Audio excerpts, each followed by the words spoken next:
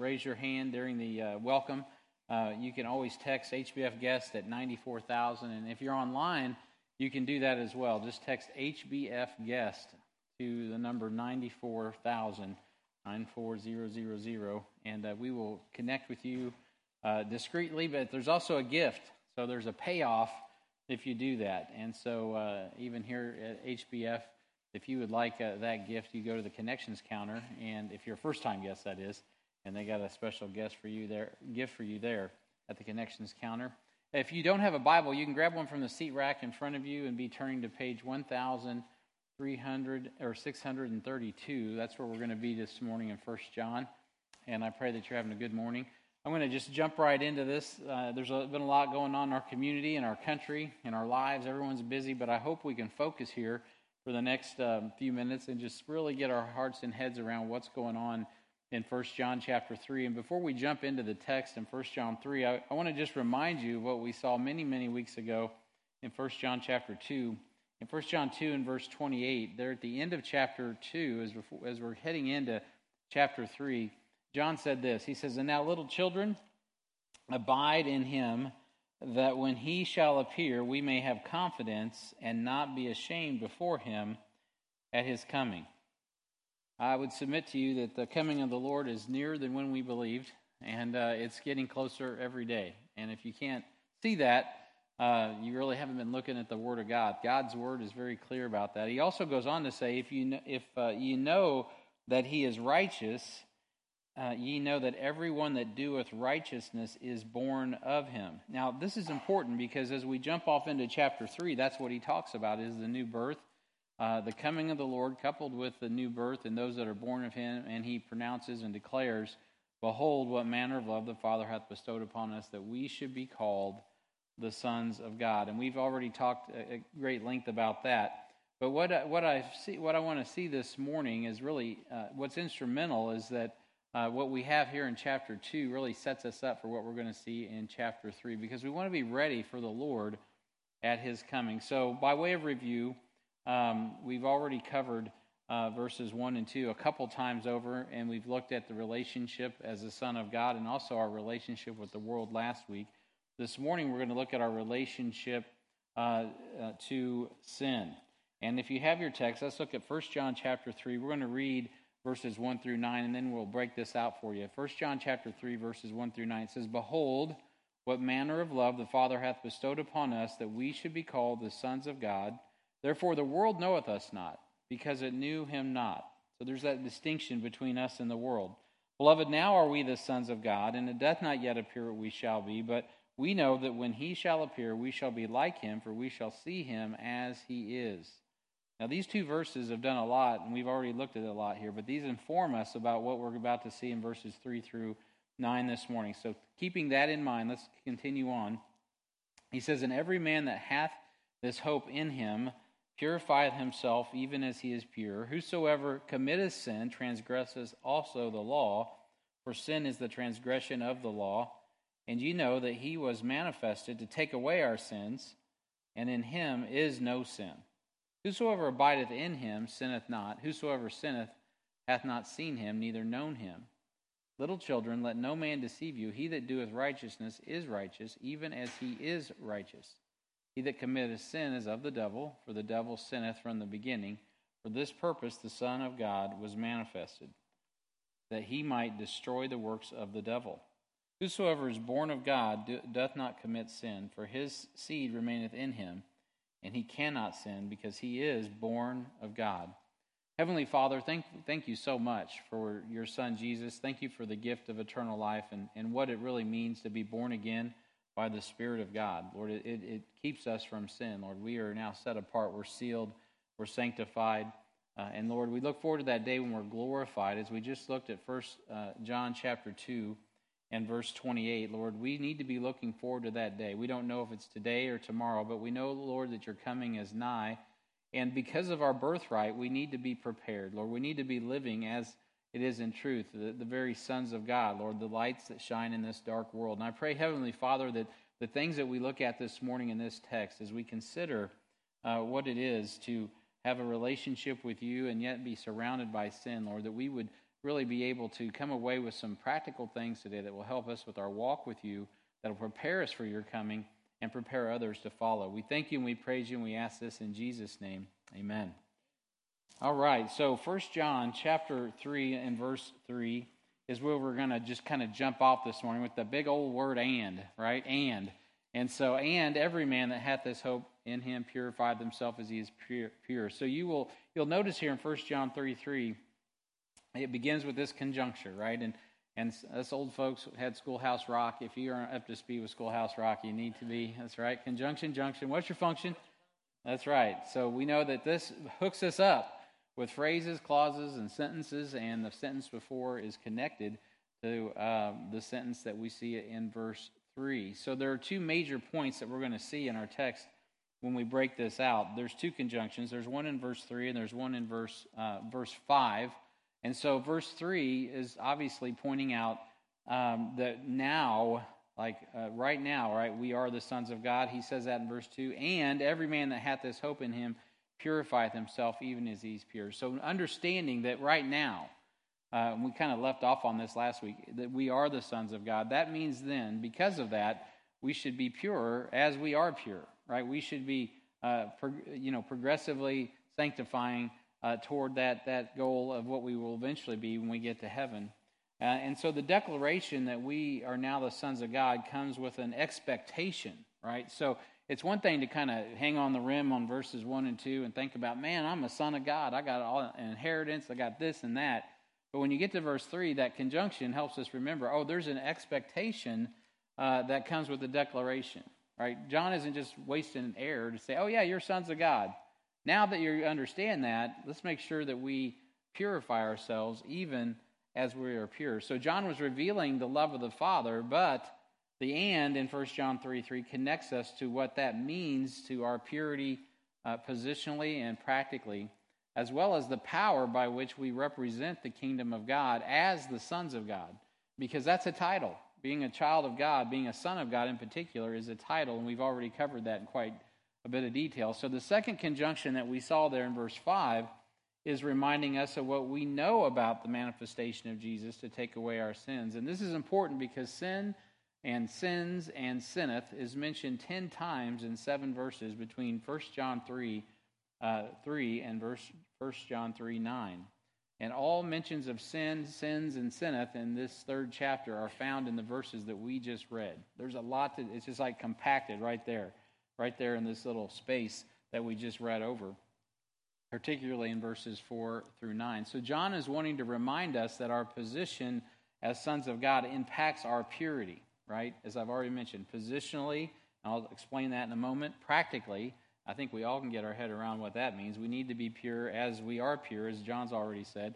But also, what's the power in that? How's that going to impact eternity? How is our sanctification, our purification, actually working its way out now to change the hearts of other people? And so we'll end up on that at the end. But this morning in point A, if you're looking at your outline, the thing we got to do is to behold our relationship with sin properly, right? Because this is all compacted about in this section of 1 John. So to behold our relationship with sin properly, we must understand John's declaration in 1 John 3, 1 through 2 needs explanation, right? There's an explanation that he is giving to what he's already told us about being sons of God.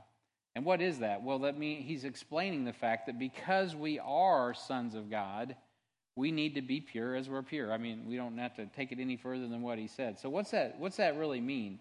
If you get messed up on this, you're going to have some problems in your Christian walk. So this is important. And so point 1, we have new expectations of sanctification because we're purified from sin. That's what our expectation should be. We have an expectation that of our sanctification, which means being set apart, because we're purified from sin. Now that John has declared the manner of love that the Father hath bestowed upon us, now he wants us to know that it should make an impact on our personal knowledge of holiness.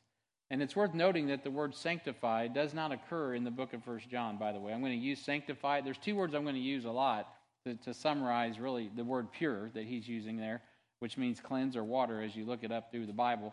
But at any rate, it's going to be holiness and it's going to be sanctification. Holiness and sanctification. Those go hand in hand. with this purity that he's talking about. And so this is the subject matter of the text this morning. And in relation to our new birth, we've been born again. We are now clean because we have a new birth. So we could describe the knowledge of our purity as positional holiness. And positional holiness, that sounds like a fancy word, but it's kind of a good way to describe our holiness in regard to how God the Father sees us. Positional holiness or positional sanctification, both of those terms could be used interchangeably, doesn't rest in what we do, but in what Jesus did and how his holiness is imputed to us at salvation. Right? So we get saved by grace through faith, and that not of ourselves, right? It is the gift of God, not of works lest any man should boast. So when we get saved, God gives us the gift of eternal life. Obviously, that's what the Bible says. But with that, his righteousness is imputed to us. We are right because, well, he's right. His righteousness has been imputed to us, just as our sin was imputed to him, right? When he was on the cross, he became our sacrifice for sin. So we're made righteousness by his righteousness. Jesus is the righteousness of God. So when the Father looks at us, what's he see? He sees the righteousness of his Son. That's why it's a gift. You can't earn that. It's given to us when we get saved, when we comprehend the gospel. So we will speak about practical holiness in a moment, and that's what a lot of us kind of focus on. But before you jump to that and want to clean yourself up, you need to really understand that before God, you're already viewed as clean. And that's really important to your walk with the Lord and my walk with the Lord. And so Paul addresses the Christian that compromises the church. That comprises. I need my glasses. Paul addresses the Christians that comprise the church as saints. And those that are saints, but the word really means sanctified. They're set apart. And that is not based on their merit, but on the grace given to them through the Lord Jesus Christ. So I threw a couple verses in there, and you can look at them. They may be on the screen. And by the way, if you didn't get a handout, I think they got them all handed out. So, I should have paused at the beginning and had those guys go around, so I apologize. 1 Corinthians chapter 1 and verse 1 says, Paul, called to be an apostle of Jesus Christ through the will of God, and Sosthenes our brother, unto the church of God which is at Corinth, to them that are sanctified, right, set apart in Christ Jesus, called to be saints, with all that in every place call upon the name of Jesus Christ as our Lord, both theirs and ours. Now, there's a lot in this. So Paul's introduction to the Corinthians is an incredible example, actually. If you know anything about the New Testament, it's a great example of what I'm talking about, positional holiness. And I know that sounds a little boring, but this is what's going on here. And you're going to be glad for this if you think about it. Because Paul is writing to this church, and is this the best church you could ever find in Europe? No. They're pretty carnal. As a matter of fact, there's some things going on there that, even the world's like, whew, that smells, man. You guys you're rotten. And so, this is a pretty messed up church. They got authority issues, they got sin issues, they got all kinds of issues. They got problems. But in the first 9 verses, you would not know that. As Paul I just read the introduction. He's like, hey, man, you guys are sanctified, you're saints, you're called to be saints. And up through the first 9 verses, if you didn't read the rest of the letter, you would think, man, these people they're everything. They got it together. Well, they do positionally, right? Positionally, Paul is addressing them as they are in Christ. They are sanctified. Later on, I'll get to that in just a moment, but later on in that text, he'll address that with them in 1 Corinthians. And I'll touch on that in just a minute, but I don't want to get ahead of myself. So Paul addresses this point by point, and then in verse 10 through chapter 14, then he just lets it go, right? He lets the fur fly, and he just starts telling them, man, you guys are carnal. You're babes in Christ, and not in a good sense. Some of you ought to know better. You ought to be having meat. And, he instead of this milk and you guys are, you're at each other's throat, and there's not brotherly love, there's not brotherly kindness, you're messed up on gifts, blah, blah, blah, blah, blah. He just goes through it all the way through chapter 14, and then he finally gets to the resurrection and gets their minds focused back on things above and where they're going. And so he kind of starts where they are positionally, and then takes them to where they're going to go in glorification. And that's a good outline, because you see that pattern all the way through the New Testament. It starts with salvation, right? And then there's this process we call sanctification. Positionally, we're already sanctified. But practically, right, the Corinthians had to work out in this life practically what was positionally true. And the reason that we got to do that, I've already given you. I'm like John this morning. I'm going to keep cycling through these things until we get it. Is because someday we're going to appear before the Lord, and we need to be ready. We need to be ready to appear before the Lord. That's 1 John chapter 2 and verse 28. There's a reason that sanctification is a big deal. Not just positionally, but practically. And so in Hebrews chapter 10 and verse 10, the Bible says, by the which we are sanctified through the offering of the body of Jesus Christ once for all. So we as a body of Christ, as Christians, we're sanctified by that one sacrifice. Jesus Christ doesn't die perpetually for our sins. It's not a progressive sanctification. There's in this town and all over the world, there are groups that are, quote, Christian, that believe in this progressive type of sanctification. They don't mean the same thing. They mean you are always earning God's grace. And that's an oxymoron. You can't earn God's grace. You either have it or you don't. You can't earn salvation. You either have it or you don't. You are either born or you're not born. You're either in Christ or you're not. And so some would say, well, there's a little divine flame in your heart, and you just got to fan the flames. You know, in church history, there's been some mighty men of God that were very religious, that had lots of Bible memorized. And, I think of the Wesley brothers, John and Charles, right? Those were a couple dudes that, man, they tried harder than anybody. And their buddy, George Whitefield, was right there with them. And he finally gave up on it. And he got saved. And he trusted Christ. And the power of God rested upon him. There was a difference between having a religion and fanning that flame, trying to hope that their works would earn favor with God and they could be sanctified. And it was just it's like beating your head against the wall. You can never reform yourself. You have to be transformed from the inside out. But once all three of those men ended up getting saved eventually, George Whitefield was the first, and he turned the colonies upside down by his preaching. If you don't know about him, he was quite a preacher. He was a preacher of preachers. And he rocked it by grace through faith. And then after that, the Wesley brothers got saved, and then they ended up, having a prolific ministry. The point is simply this: you can't fan the flames of sanctification to get saved. You get it when you get it in Christ when you get saved. Chapter 10 and verse 14 says, "For by one offering he hath perfected forever them that are sanctified." One offering. His offering has perfected us forever. Positionally, you're as good as you can get. You're set apart. In Romans 1, Paul offers a similar introduction to the saints there. He says, "To all that be in Rome, beloved of God, called to be saints," right? Set apart. "Grace to you and peace from God our Father and the Lord Jesus Christ." So as Paul writes to the carnal Corinthians and reminds them that they are no longer identified as unrighteous sinners, though many were very carnal, and they didn't look like they were sanctified, they didn't act like they were sanctified. He said this in 1 Corinthians chapter 6 and verse 9. "Know ye not that the unrighteous shall not inherit the kingdom of God? Be not deceived, neither fornicators, nor idolaters, nor adulterers, nor effeminate, nor abusers of themselves with mankind." Well, that describes a lot of people in our culture, and in our church, I'm sure.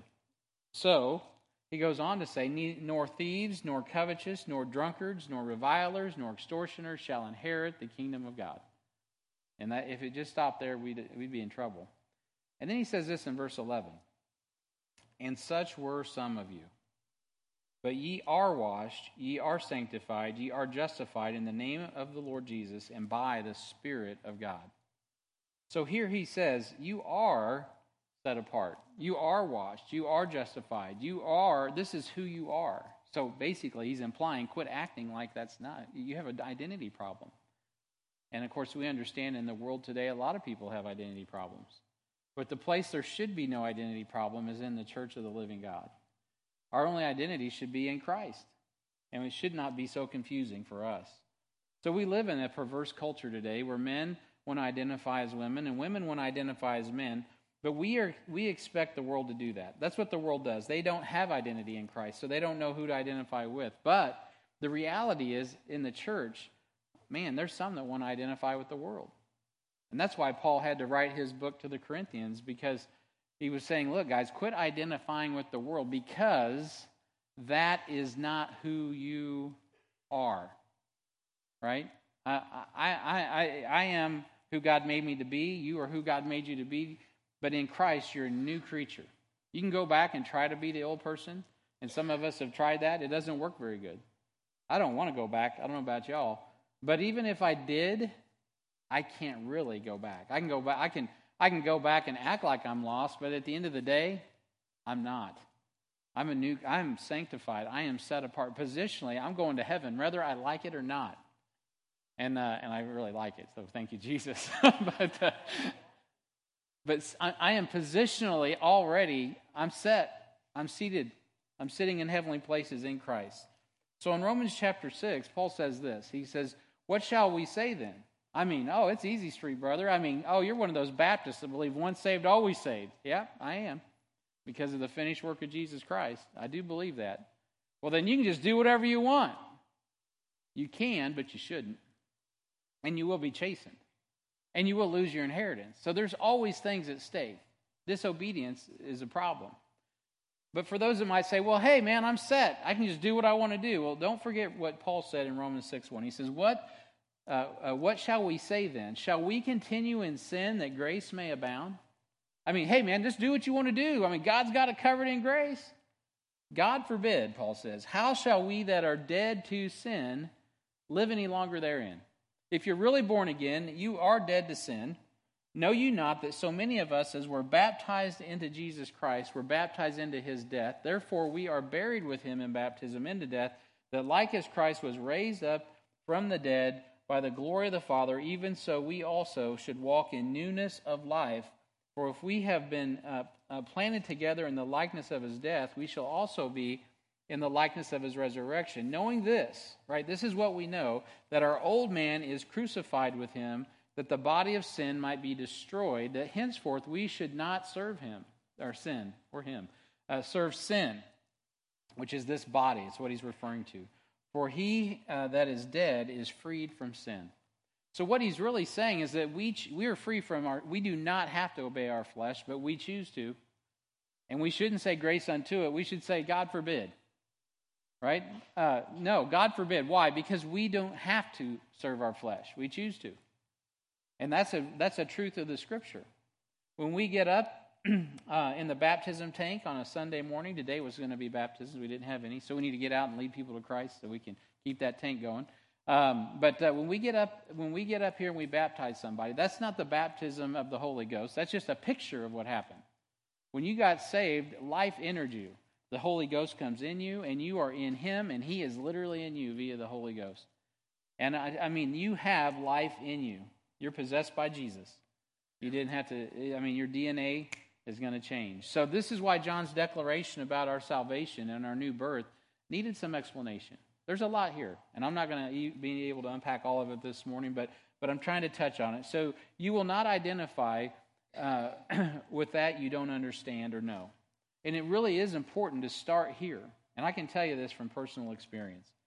You really have to get your head around this. You cannot identify with Jesus in baptism until you have heard and received the gospel.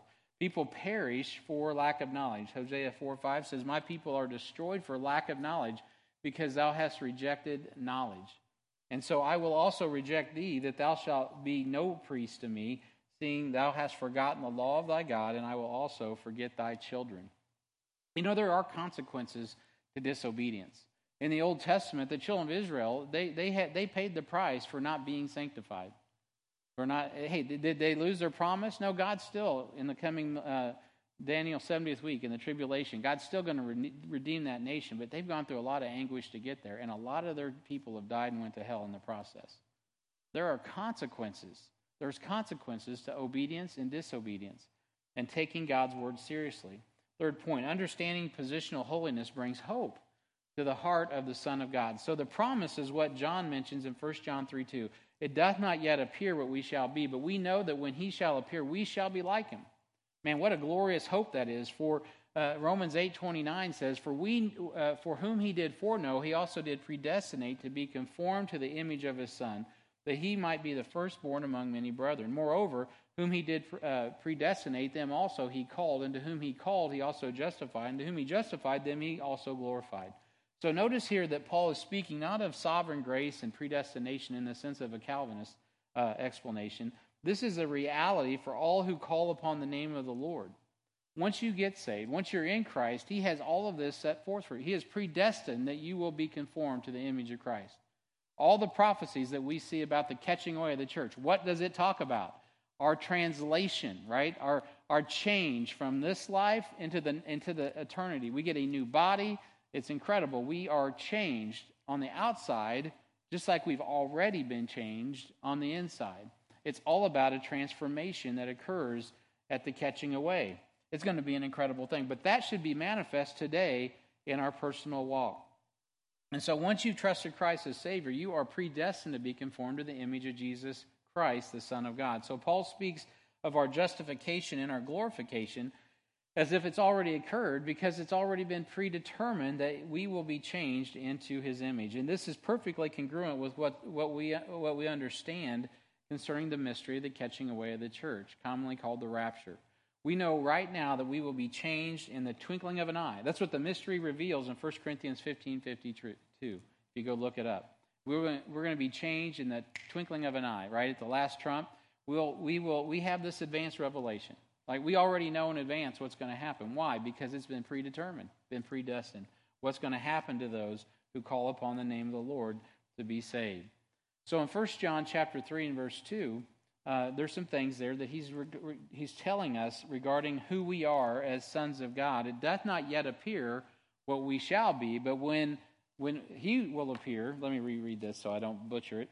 Beloved, now are we the sons of God, and it doth not yet appear what we shall be, but we know that when he shall appear, this is going to happen, we shall be like him, for we shall see him as he is.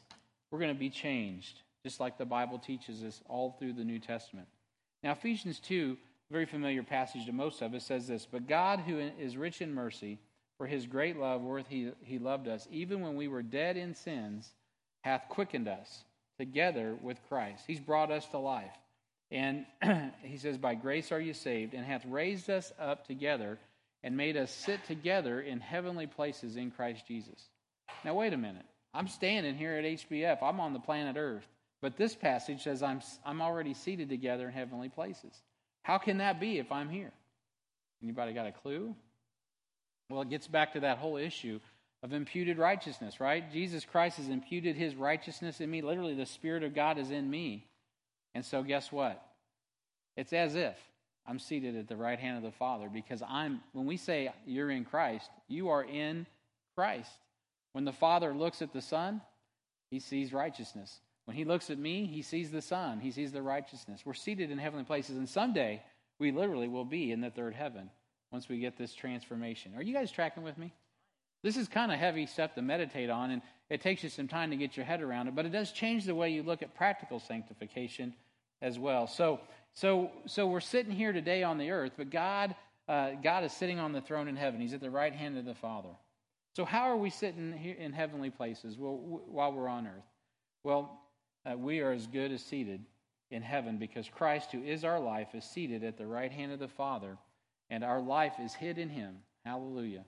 He's our advocate, and he's our propitiation before the throne of God, as John already set forth in chapter 2. So when we get our mind around this positional application, it helps us work out our sanctification and holiness in a practical way.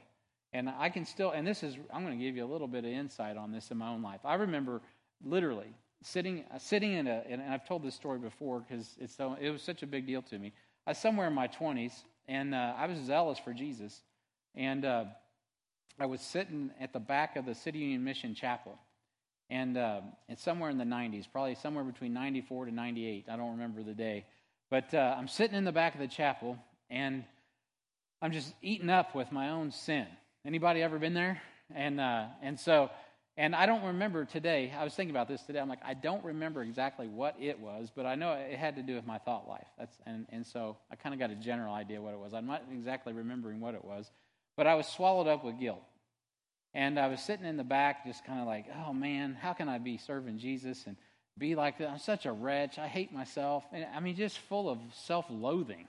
And I don't know if anyone's ever been there, but probably if you're in Christ, you struggle with this, because in our flesh, Paul says, well, no good thing. And then Randy Foster gets up and he's working with us at the mission, and he gets up and he preaches this message. And he gets to preach, and he runs across 1 Corinthians chapter 6 and verses 9 through 11.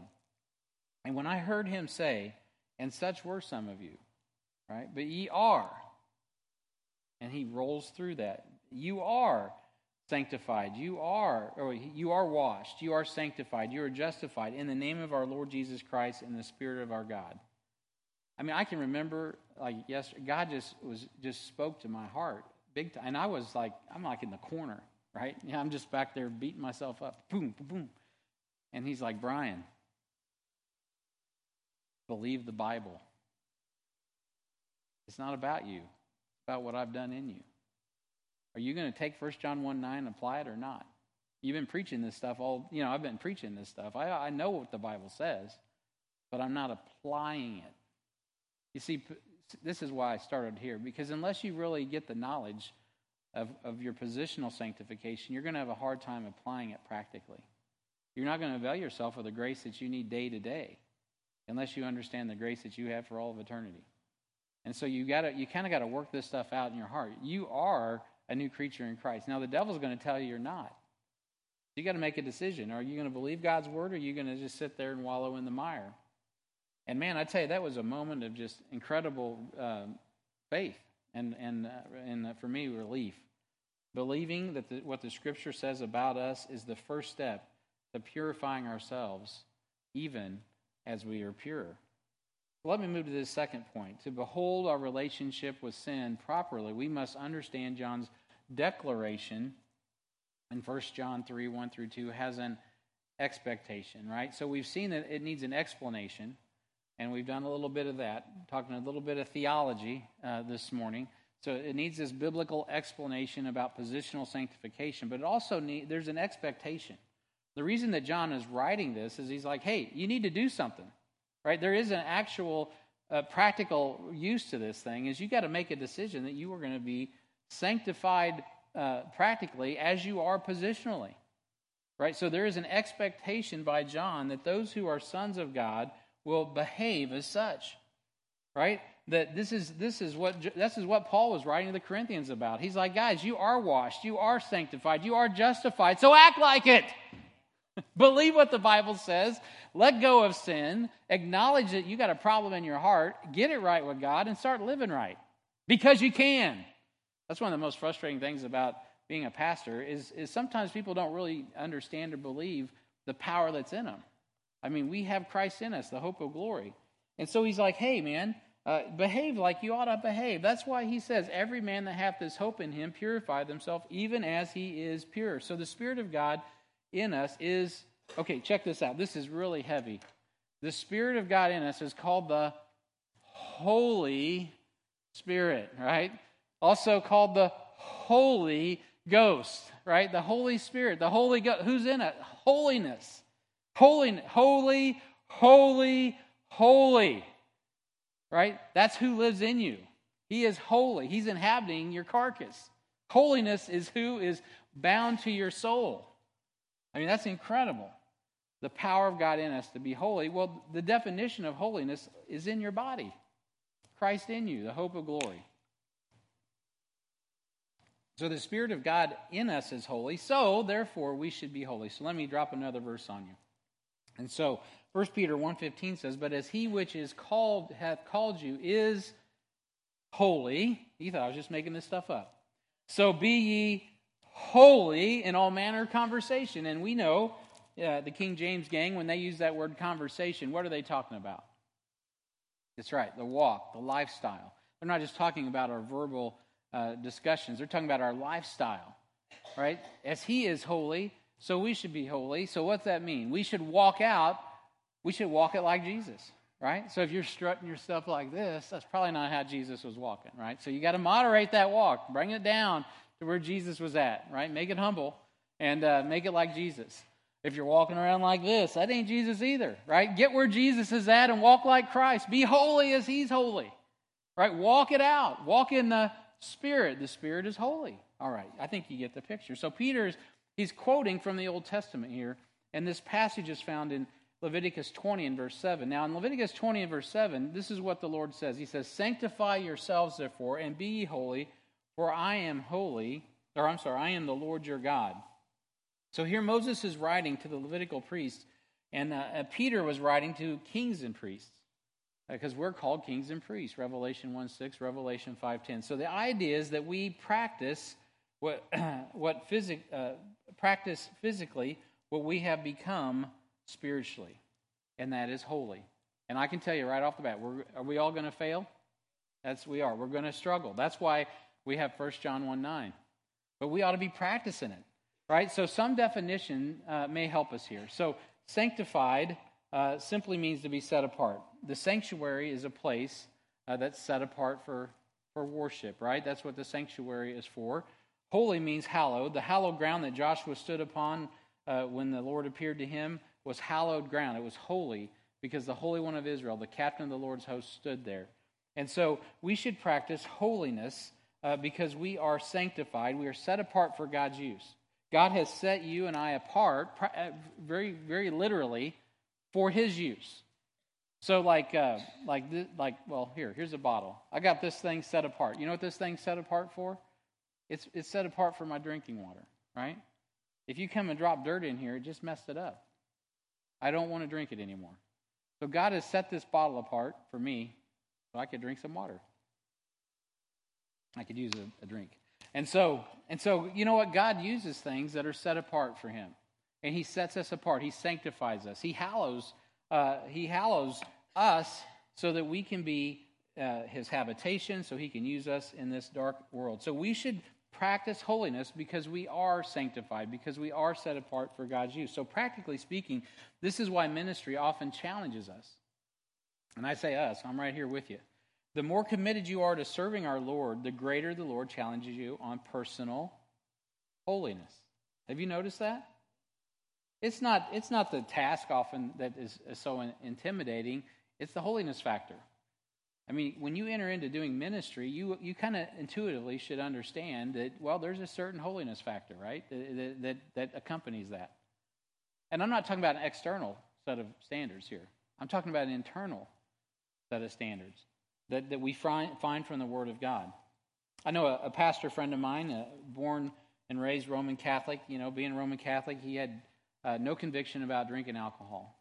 And so he's now born again, and he's serving in the ministry, and he gets it. He goes, I'm just doing something in moderation. And so he keeps some alcohol in his fridge all the time because that's how he rolls. And I'm not saying that to cause a fight. This is his testimony, not mine or yours. So he's a junior high. Now he's a junior high minister, and he's having kids over in the house.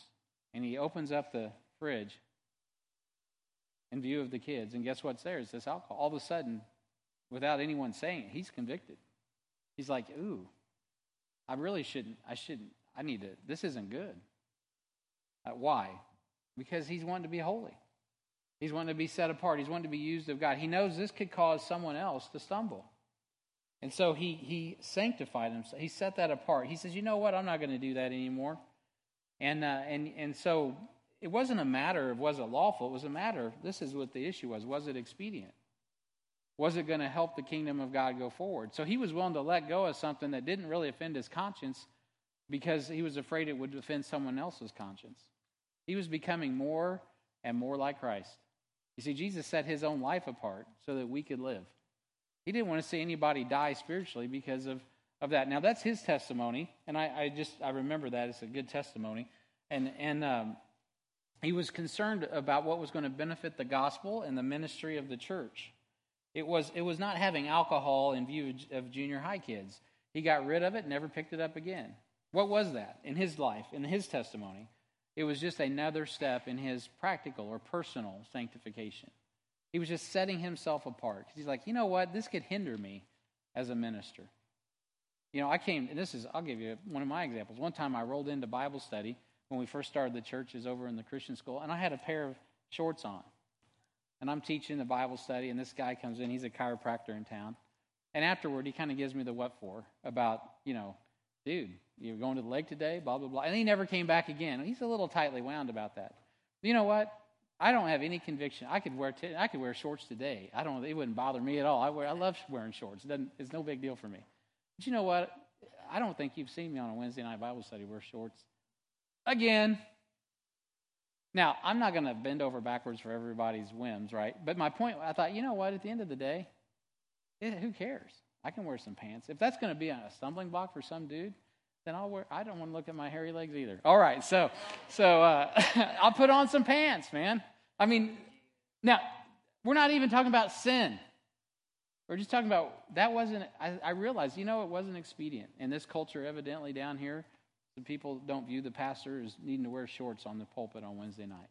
And I think that was a good man. He's a good Christian man. That's also I don't think he was a sinful fella. I think he was a good man and is a good man. I don't know where he is now, but it wasn't just like he was coming in to give me the business. I think he was hungry for God's word. He was looking for a church that taught and preached God's word. So I became a stumbling block to that. And I was like, hallelujah. Someone's phone's on. Okay, we're good.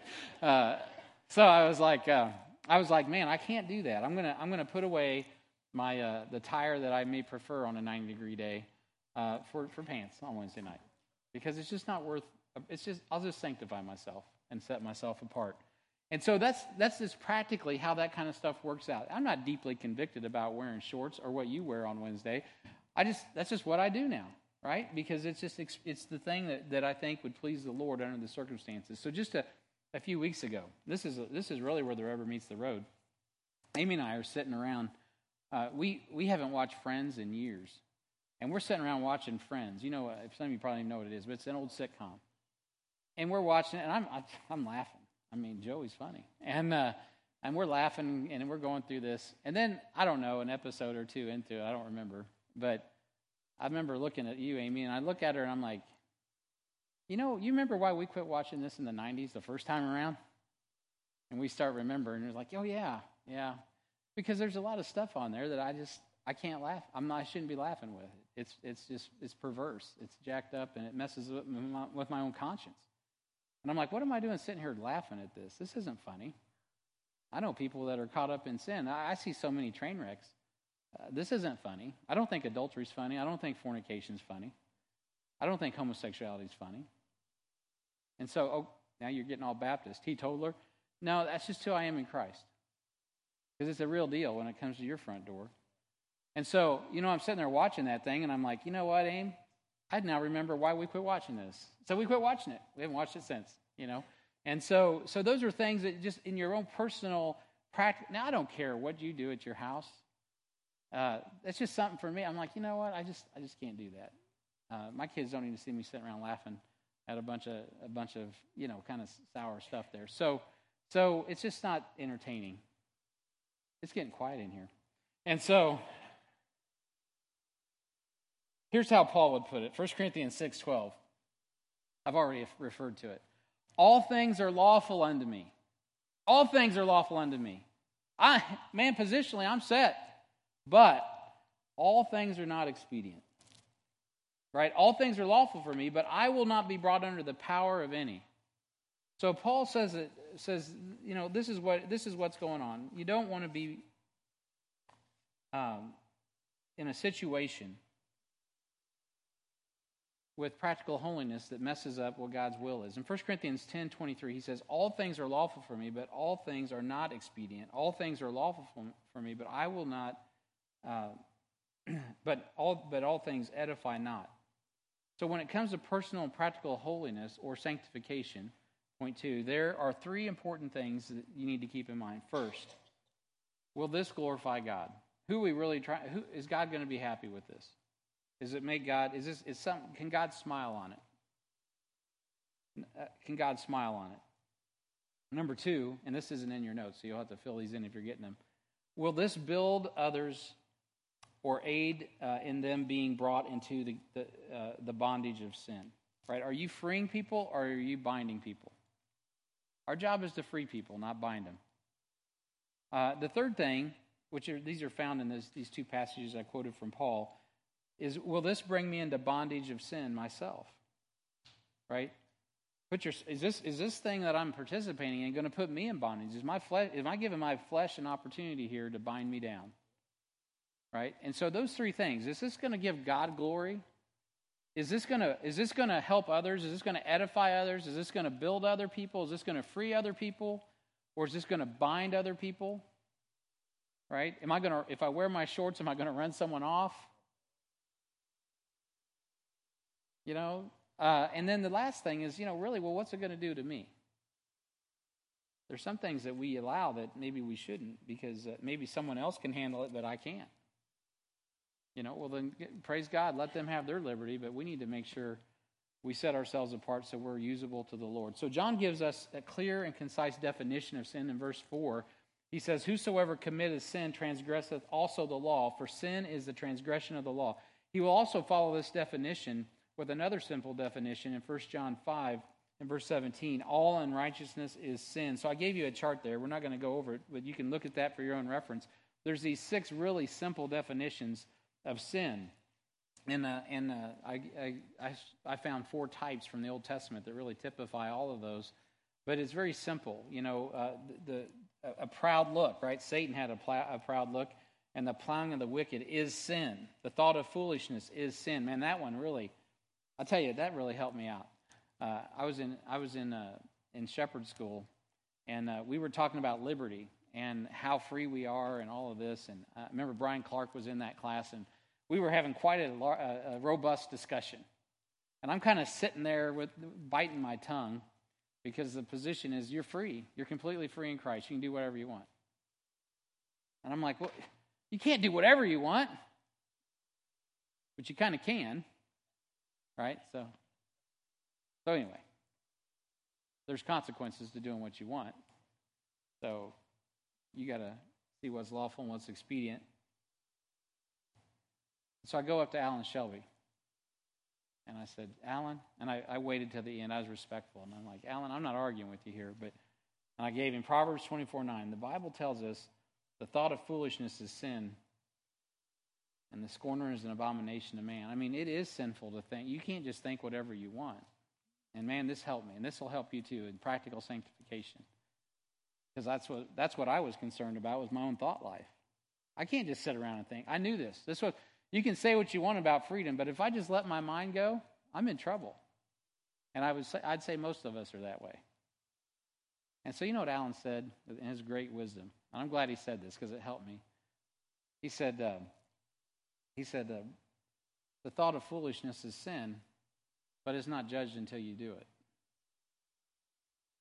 And I was like, judge yourself, lest you be judged. So that's the place to capture it, right? If you're having thought problems, capture it in the mind before it makes its way out. You can't meditate on it. You're going to become what you think about, right? And so if it's entering your thought, that is the time to judge it, not after you've done it, right? Judge it while it's a thought. Now, this is really important to me because I used to sit under a pastor. This is what he would preach. He'd say, if you thought it, you done it. You're all a bunch of murderers. You're all a bunch of sinners. You're all a bunch of fornicators. You're all a bunch of adulterers and, whatever. And, when you hear that, you're just like, oh. Is there truth to that if you thought it? Yeah, it's sin. They're sinful thoughts. But don't do it. You see the problem with that? If you equate thinking it to doing it, then you ain't going to have no problem doing it because you've already thought it. Right? The bottom line is this, and when it comes to personal sanctification and holiness, practical holiness and sanctification, we shouldn't be consumed with sinful thoughts. But I tell you what, when you have sinful thoughts, that's the time to judge it. Don't ever say, oh, well, I thought it, so I've done it. I'm just as bad. That's absolutely not biblical. And man, that day that I walked up to Alan Shelby and he said that, it just clicked. Boom. I'm like, that's right. That's the time to judge it. When you know in your conscience that's a sinful thought, you don't even have to have a book or a chapter. The Holy Ghost will scream it out. No! Okay. Forgive me, Lord. That's a sin. Help renew my mind. Get my heart right. And the other ones that are here, I didn't want to work all this chart. You have it for your reference. Number 4, we have we have the clear solution to sin. This is really what we need to focus on this morning. In verse 5, it says, and ye know that he was manifested, right? He was manifested to take away our sins, and in him is no sin. So 1 John 5:17 says all unrighteousness is sin, but 1 John 1:9 says if we confess our sins, he is faithful and just to forgive us our sins and cleanse us from all unrighteousness. Amen. So in Christ, we have our sin taken care of. Now that we understand positional holiness, it comes together in practical holiness when we keep short accounts of sin with God. So we don't let that get a long, long account. We keep short accounts with God. And we're like, Lord, forgive me for that thought. Or, God forbid, it works its way out to the action. Forgive me for that action. But capture that and take it to the cross. So point 5, we see a bold declaration concerning sin in verse 6. He says, whosoever abideth in him sinneth not. Whosoever sinneth hath not seen him, neither known him. So positionally, we are sin-free. 1 John 3:9 says, whosoever is born of God doth not commit sin. His seed remaineth in him. He cannot sin because he is born of God. But practically, we battle our flesh every day. Verses 8 through 10 of 1 John 1 says, if we say that we have no sin, we deceive ourselves, and the truth is not in us. And that is the issue, is what's in us, the truth of God's word or something else. If we confess our sins, he is faithful and just to forgive us our sins and cleanse us from all unrighteousness. If we say that we have not sinned, we make him a liar, and his word's not in us. So we are going to battle with sin, and it's a matter of is the truth in us, or are we allowing our mind to be captivated by other things that are leading us into sin? So is John contradicting himself here? Absolutely not. He is pointing out the contrast between our positional and sanctification and our practical sanctification, or our personal holiness and our practical holiness. Paul addressed this very clearly in Romans chapter 7 when he said in verse 14, for we know that the law is spiritual, but I'm carnal, right? I'm fleshly, sold under sin. And this is the great apostle Paul. For that which I do, I allow not. For what I would, that do I not. But what I hate, that do I. If then I do that which I would not, I consent unto the law that it is good. Why? Because the law is telling him he shouldn't do it. Verse 17, now then, it is no more I that do it, but sin that dwelleth in me. For I know that in me, and then he's very specific, that is in my flesh, dwelleth no good thing. You can't trust your flesh. For the will is present with me, but how to perform that which is good I find not. Paul says, man, I'm struggling to live out the life that I want to live. Verse 19, for the good that I would, I do not, but the evil which I would not, that I do. I find myself doing things I don't even want to do. I mean, I'm trying not to speed, but I'm still speeding. Well, I'm getting convicted because I probably am not that convicted about that. But anyway, sorry. I'm just really being transparent this morning. So I need to be more mindful. So now if I do that, I would not. It's no more I that do it, but sin that dwelleth in me. I find then a law that when I would do good, evil is present with me. For I delight in the law of God after the inward man. But I see another law in my members, right, in my flesh, warring against the law of my mind and bringing me into captivity to the law of sin, which is in my members. Oh, wretched man that I am, who shall deliver me from the body of this death?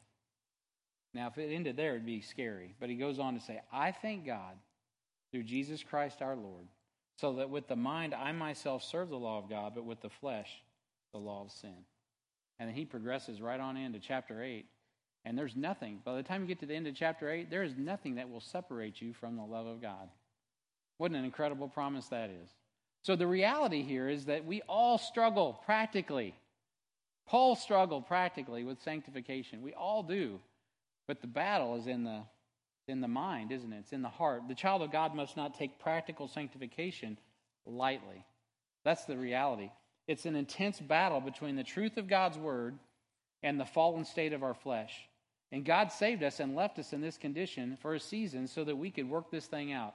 Our basic discipleship lesson explains it very well when we talk about our dual nature, right? There's that inner man, our soul that's sealed until the day of redemption, the Spirit of God, and He's got a plan for us that we've talked about. And then there's that flesh. And they're like two hungry dogs, right? And how's it go, class? What happens? The one you feed, right, the most is going to dominate. And until you get out of here, I'll never forget when we was a young church, I'm with one of our older men in the church, and we're moving some furniture and stuff, and I'm in my 30s, and I won't tell you how old he is. You might guess who he was. But anyway, we're going and we're moving, and he starts sharing some stuff with me, and I'm like, man, he's that old, and he's still struggling with this and that. I was hoping by the time I got there, that'd all be gone. Guess not. No. As long as you're in this carcass, man, there's going to be struggles. Doesn't matter if you're 20 years old, 40 years old, 60 years old, 80 years old, 90 years old. There's always going to be issues of the heart and the mind and struggles with the flesh. And beloved, that's why I'm having this message is, you know what, I want to encourage you. I want to encourage you in your practical sanctification. I could make a list of rules a mile long. That's how we often deal with it. Do this and do this and do that. But at the end of the day, it's just about fellowship.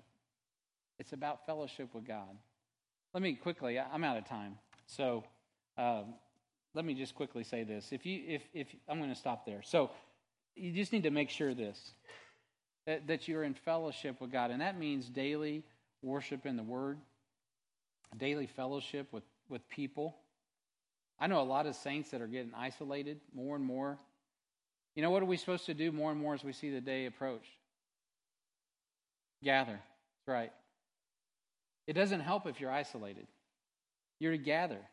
You need God. You need His Word. And I'll come back around on this in a couple weeks when we pick this up. But we need daily worship. We need daily fellowship. We need daily prayer. We need daily meditation. I mean, we need to be spending time in this book right here. Right here. Because that's where it's at. Practical holiness is a daily battle. It's a daily battle. Now, I got more good news to give you, and I don't want to just stop that. So we'll pick it up later. But let me just pause here to talk about the Bible as we wrap it up. You see, our Bible conference is coming up this week. And not this weekend, but next week. So we'll be getting the tent up this Thursday. We'll have David Brandon's ordering food. Randy's getting signatures in. Equipment's coming. People are coming. What are we doing all that for? Because of this book, guys. This book, not only is the Holy Spirit holy, but you know what? The book that we hold in our hands, it's set apart. It's sanctified. It is the Holy Bible. What makes us holy is having this mind in us, which is also in Christ Jesus, right? In addition to the Spirit of God that's in us. But this thing is what governs us. It helps us think. It renews. It washes our mind, right? So we are brainwashed by the truth of God's Word. Isn't that a terrible thing to be brainwashed by the truth? And so the reality is, guys, this coming week's a big deal.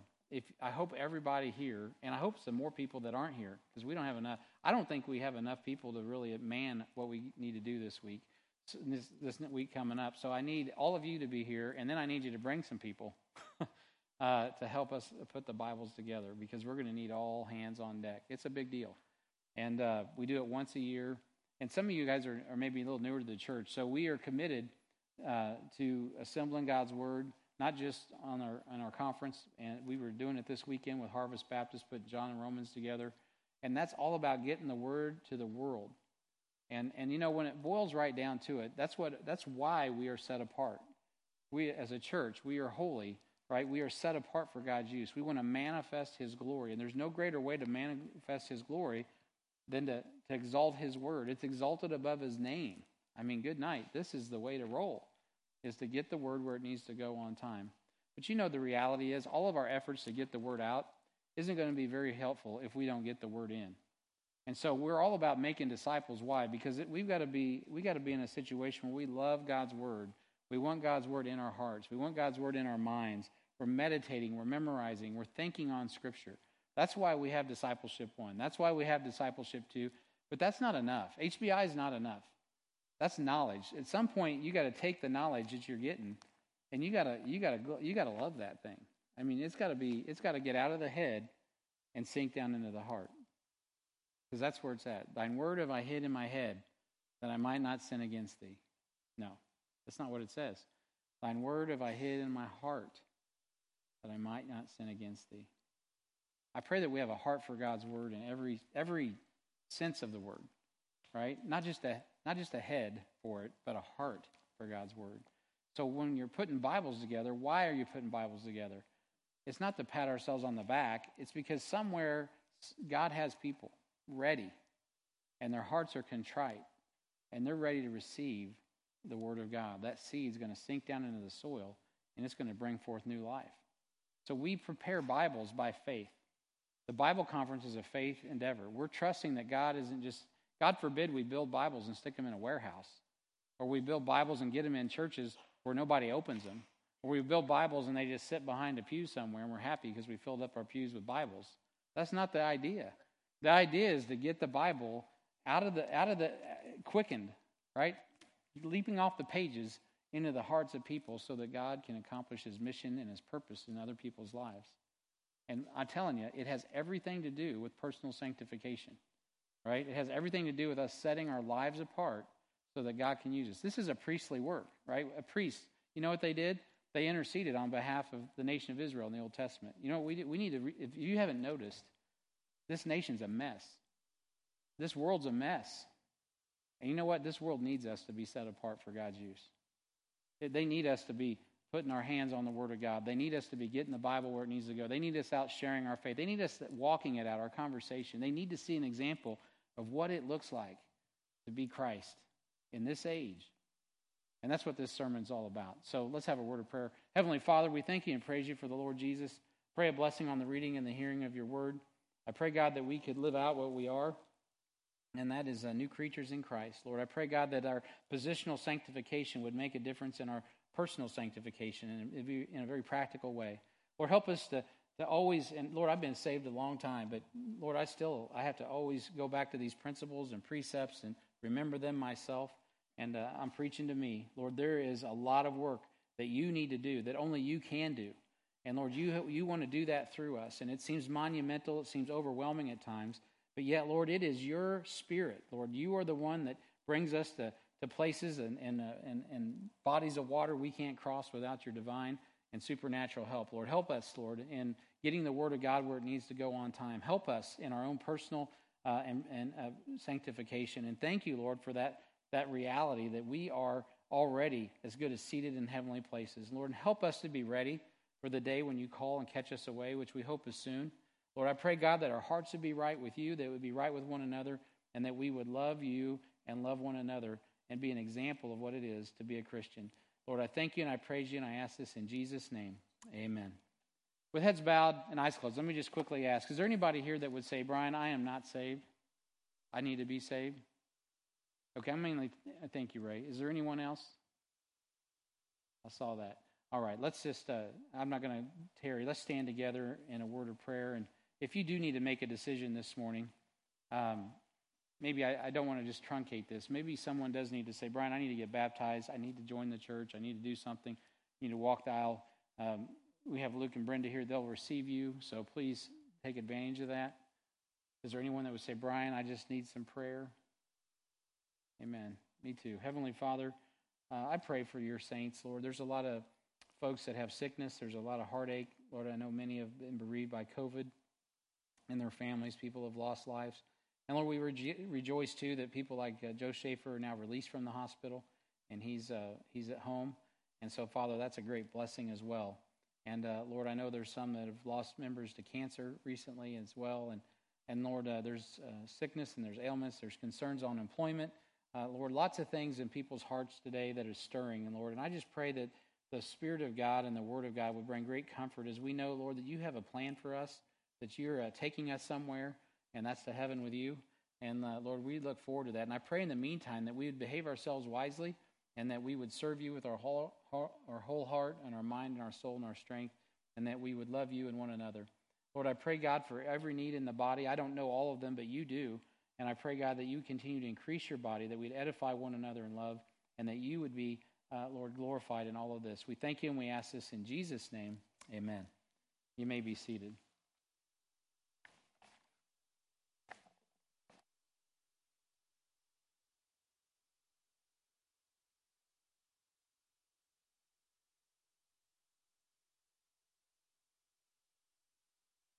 Announcements as we close today. The missions trip coming up, you've heard it many a time about Monmouth.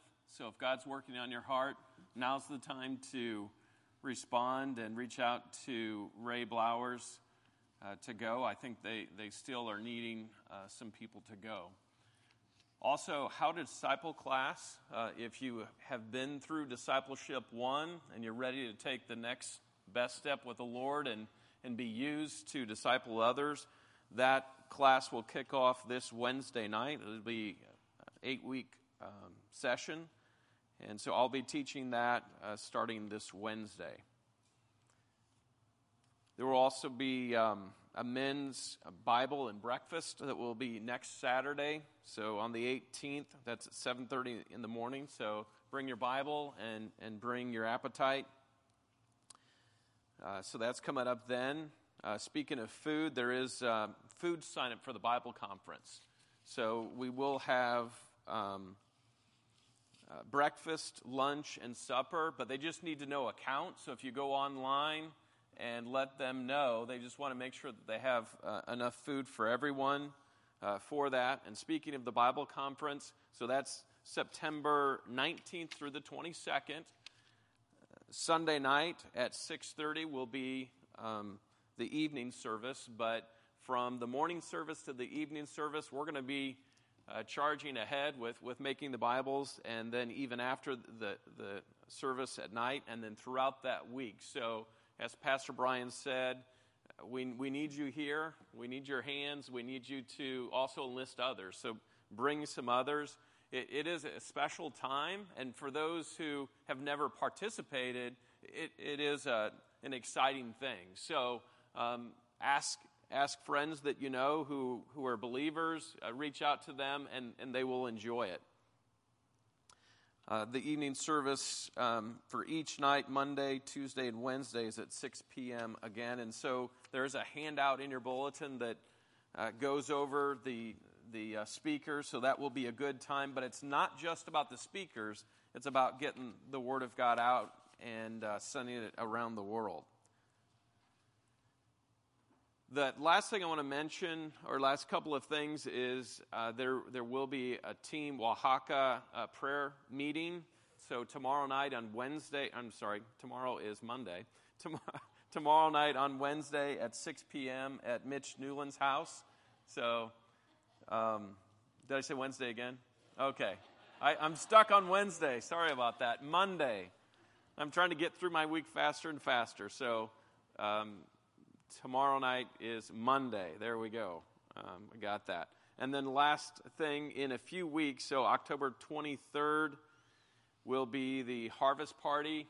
And this is an outreach for our church to reach out into the community. They actually come here, and it's an opportunity to connect with them and show them the love of Christ and give them an opportunity to come and engage with us, for us to witness to them, to reach out, pray for them, and come join us. So share about that, but also the Cohens are looking for people who would like to have a booth. So they have these booths, about 20 of them, that little kids or children can come and play. And so families can come, and it's an opportunity for us to engage. So if you're interested in participating or helping with a booth, if you even don't have an idea, they'll give you an idea and give you a job to do so we can reach out. So as far as the message this morning, it's such a blessing to see how God connects messages together. So today, Randy was speaking about the glorification that we're going to have, in the new bodies. And this old body is breaking down, but we're going to be glorified. And then seeing how that connects with sanctification here. If you're not going to a Bible fellowship, you're missing out. I just want to tell you that God wants to give you more. And if you're missing that, you're just missing out, because God connects those dots. Connected in for me this morning about sanctification. I was having a conversation with one of my sons last night about the fact that, there's all this stuff going on in the world right now, but God is so much bigger than that. He is the Holy One of all time and of all eternity, so much bigger than all of this, and He wants to use each one of you in the process of eternity. And so you have the opportunity to engage in sanctification and getting to know the Lord more so you become like Him more and can be used of Him more in the mission that is so far beyond all that we see. It's being involved in the eternal. That's what we're about here.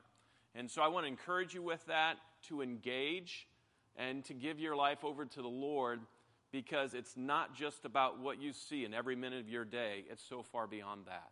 Let's pray and be dismissed. Heavenly Father, we thank you for your word.